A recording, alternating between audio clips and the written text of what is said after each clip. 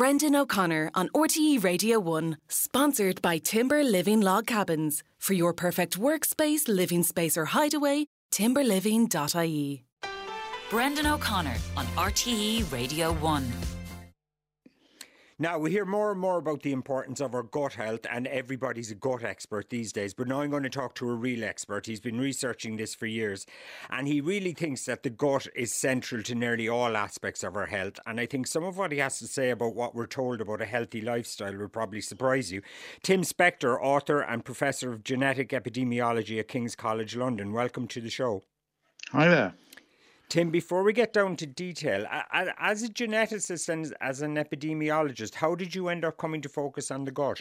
For 30 years, I've been studying twins, and I have the biggest twin collection, really, of adults in the UK, about 15,000 twins. And I was always interested in nature v nurture and why identical twins, increasingly, I got interested in why identical twins often ended up being quite different. You know, they'd lived together for half their life and had identical genes, they're clones. So why would they end up one with a disease and the other not? And it turned out that the only thing I could find in my 30 years that was really different about identical twins were the microbes in their gut, what we call the microbiome, the community of microbes. And so that, to me, suddenly a little bell went off in my head and said, oh, maybe that explains why we've got so much of our dietary advice wrong, and and why we've been giving people the wrong advice for the last 30 years, and why we're all getting fatter and more ill and more diabetes. And so it, that really was the spur. It was this idea that we all have very different gut microbes, and there must be a reason for this. And that I then did more research and found out how important the gut microbiome is for the whole of our body and our health. What's the wrong advice we've been giving people for years? Well, we've been thinking of food as fuel, really, for, treating our intestines like as just a furnace. And we've been obsessed with calories, and we've been obsessed with fats are bad and sugars are bad, and we've sort of ignored the quality of food, and we've ignored the fact that for our bodies to work well, we have to nourish our gut microbes. And that means a completely different approach to nutrition than is given out today, which is, as I said, obsessed with these macronutrients and obsessed with calories, and totally ignores the quality of food, totally ignores the diversity of food and the things that our gut microbes really need to flourish. And this comes down to, my 5 basic points, which are try to eat a diverse range of plants every day and every week. And people should strive to get 30 different plants in their diet. So forget the 5 a day nonsense, which doesn't work. It's about a greater variety of foods and plants. And remember, the plant is, it's a nut, it's a seed, it's a herb, it's a spice as well. So it's not as hard as it sounds. You even include coffee, don't you, as a plant? I do, yes. Once you get down this road, you suddenly start thinking of food in a very different way. And, and this is all detailed in my book, Food for Life, where, people can go and get the fine detail on all the foods. But yeah, there's some surprising ones in there of what you call a plant. And it turns out that coffee it's a fermented bean that actually has fantastic health properties, and is really a health food, and is definitely one of your 30 a week, and as are nuts and seeds, and even a spice mix. Just putting a sort of curry mix on your food is a real boost to its diversity, and will feed lots of different microbes in your gut, because ultimately that's this idea of these 30 is to get you more species. And there's this particular bug called Lawsonobacter that loves coffee. And there's no other bug really loves coffee like this guy. And so you drink coffee and you'll have plenty of this bacteria, which then, like all the other ones, they're like these magical pharmacies that produce incredibly healthy chemicals for the rest of your body. So if you feed them right, they will produce all these healthy chemicals which go on and help your brain, your heart, your immune system, your metabolism, all these things that we haven't really up to now factored in. So there's a couple of things now I just want to go back to before we continue on with the other things we can do for our gut. The first one is calorie counting, because people will be taken aback by that, because I guess we've come to the conclusion that, it's about calories in, calories out is how we maintain a healthy weight and keep healthy and all that kind of thing. But you're saying all that is wrong. I'm saying calorie counting is rubbish. For the vast majority of people, it's virtually impossible to do. And when you do go on a calorie restricted diet, you will lose weight for a few weeks, but your body is programmed to fight it and reduces your energy expenditure, the energy you're putting out, slowly reduces. It also massively increases your appetite every week you're restricting yourself. So it just makes it harder and harder to do that. And that's why virtually everyone who goes on these diets long-term fails and often bounces back the other side. The other reason I hate calories is that they are a camouflage for the food companies to disguise the poor quality of food and not talk about the ingredients. So we should be counting chemicals, not calories. Okay, so in other words, 500 calories of junk food is not equivalent to 500 calories of healthier, unprocessed food, I guess. Absolutely. And there's scientific studies where they've given people for 2 weeks identical calorie diets of matched foods, one made at home, one made, processed in a factory. And the differences are enormous. The group eating the ultra-processed food will overeat by about 500 calories. They'll be eating much more. It makes you hungrier, makes you more tired, has effects that are completely different to just the calorie count. So this is one reason that, we should be really treating ultra-processed food, which, is made not from whole ingredients. It's made from extracts of others. It's got 10 or 20 different chemicals that are bad for us. We should be penalizing them. At the moment, we're subsidizing them, and this is the bad state of our nation. Okay, so eat real food. The other thing I wanted to ask you before we went on is you talked in abstract terms there about the gut microbiome and getting good bacteria and everything. Can you tell me in the practical ways that people will notice how good gut health works out in things like our physical health and our mental health and all that? Yes, so we generally measure gut health with like two parameters. One is how many different species you've got, the diversity of your gut microbes, because the greater variety, the better. And we've already lost about half of our species in the last 100 years. Compared to our ancestors. And the other way is to look at the ratio of good to bad bugs. So good bugs that keep you thin, healthy, reduce your inflammation, and the other ones that are pro-inflammatory and sort of cause stress on the body.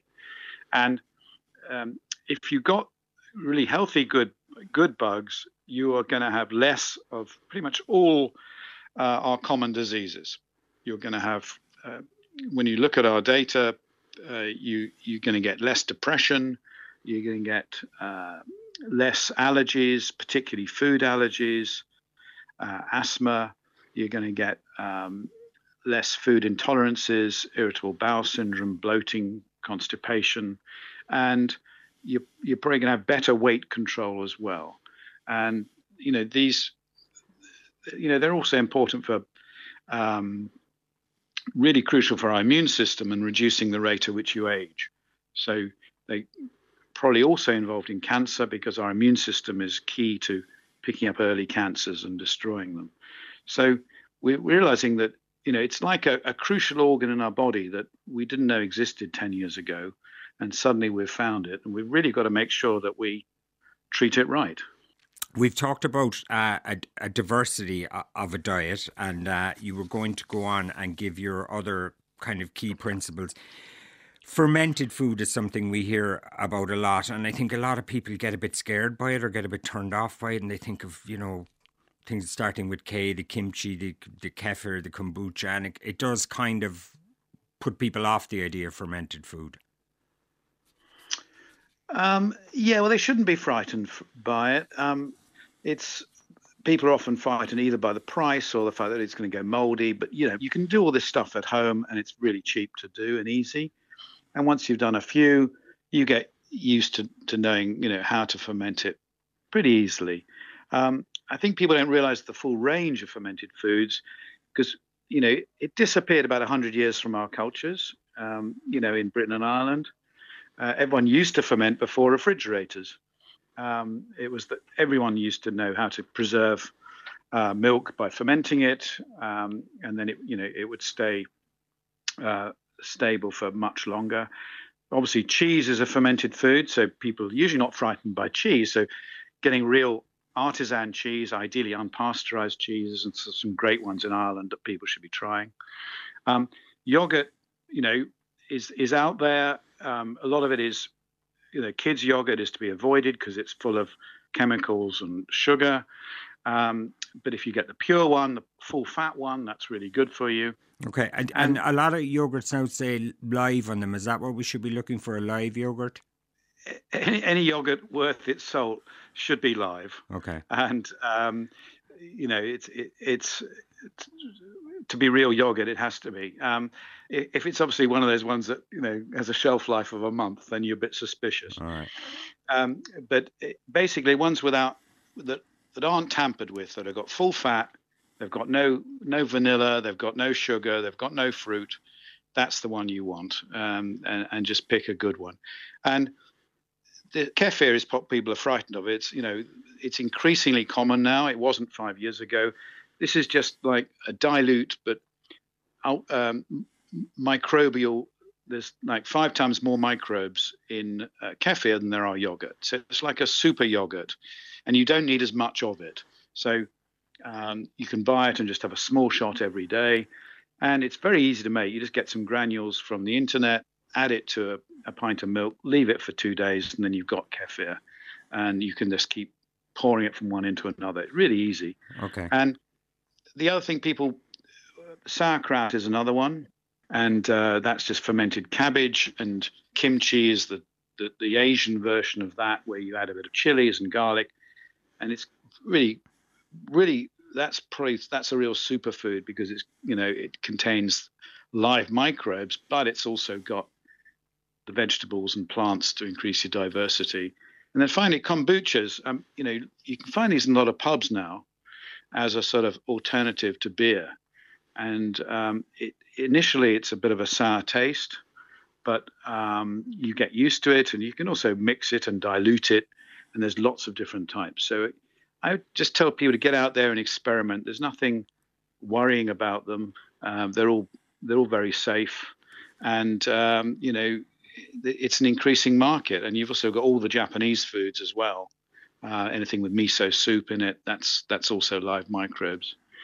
So on yogurt and cheese and stuff like that, I suppose a lot of people might think that dairy and lactose and that is not gut friendly, don't they? Most people in Ireland will have the mutation that allows them to break down lactose. So people from Africa and Asia often don't have it, but most Irish people have lived with milk for centuries and developed thousands of years and actually developed ways to break it down. But there is a few percent of people that react to lactose, and you can then go for water kefirs or fruit kefirs, which you can buy as well. Do you think lactose intolerance and people who say that they don't handle gluten well and all that, is that all a bit overstated, maybe? Yes, we think about 10 times as many people think they have gluten problems than really do when they're tested. Okay. So it's definitely overstated. Doesn't mean it doesn't exist, but there's a when everyone has any gut problems, they always like to blame one thing rather than actually blaming the whole diet. So this is extremely common. And when people get tested, by giving them blind gluten in pastas and things, most people are fine on it.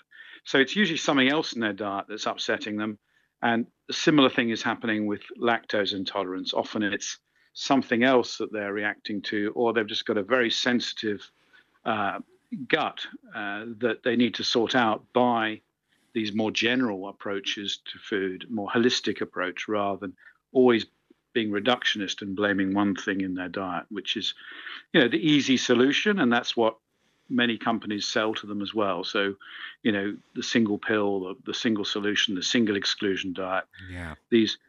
And they might help for a few weeks, but ultimately they're really bad for you because they're reducing what you're eating, reducing the pleasure in food, and causing people problems. Tim, you mentioned kombucha being available instead of beer in pubs, which does bring us to beer. I often feel like a night on the beer is like a nuclear bomb on your microbiome. I often think, is there any way of drinking that's kind of okay with the gut or healthy for the gut? Well, we did a study on this a few years ago and looked at about 4,000 people, looked at their drinking habits and their gut health. And it turns out that most alcohol is not good for your gut, unfortunately. Okay. You got nothing for me here, no? Well, I didn't have enough people drinking Guinness to know if it is good for your gut. But we did find out that one glass of red wine is actually good for your gut. Okay. So drinking red wine, because it's got basically grape skins in it, has these defense chemicals called polyphenols, which are actually healthy. The other thing is artisan cider. I don't know how much that is getting big in Ireland now, but the really good stuff that contains real bits of apple also has these plant chemicals which microbes love. So a small amount of cider, a small amount of red wine is good for your gut. Everything else at the moment I can't recommend, sadly. I was talking to Jamie Oliver recently, and he was adamant that frozen veg just as good as fresh veg in most cases, and sometimes even better, because eating 30 plants a week is a tall order for people, I think. But if you could include frozen veg in that, it's probably helpful. Well, absolutely. In my book, I go into this in great detail, and absolutely agree with Jamie. Virtually all frozen foods are as good and sometimes better than the fresh equivalent. So absolutely no reason why you can't, all year round have vegetables on your plate. Other thing is also canned ones are also really good. Really? So canned legumes, beans, there are at least a dozen types of bean you can have. All of them contribute to your 30 a week. Canned tomatoes have actually greater amounts of nutrients than fresh tomatoes in many cases.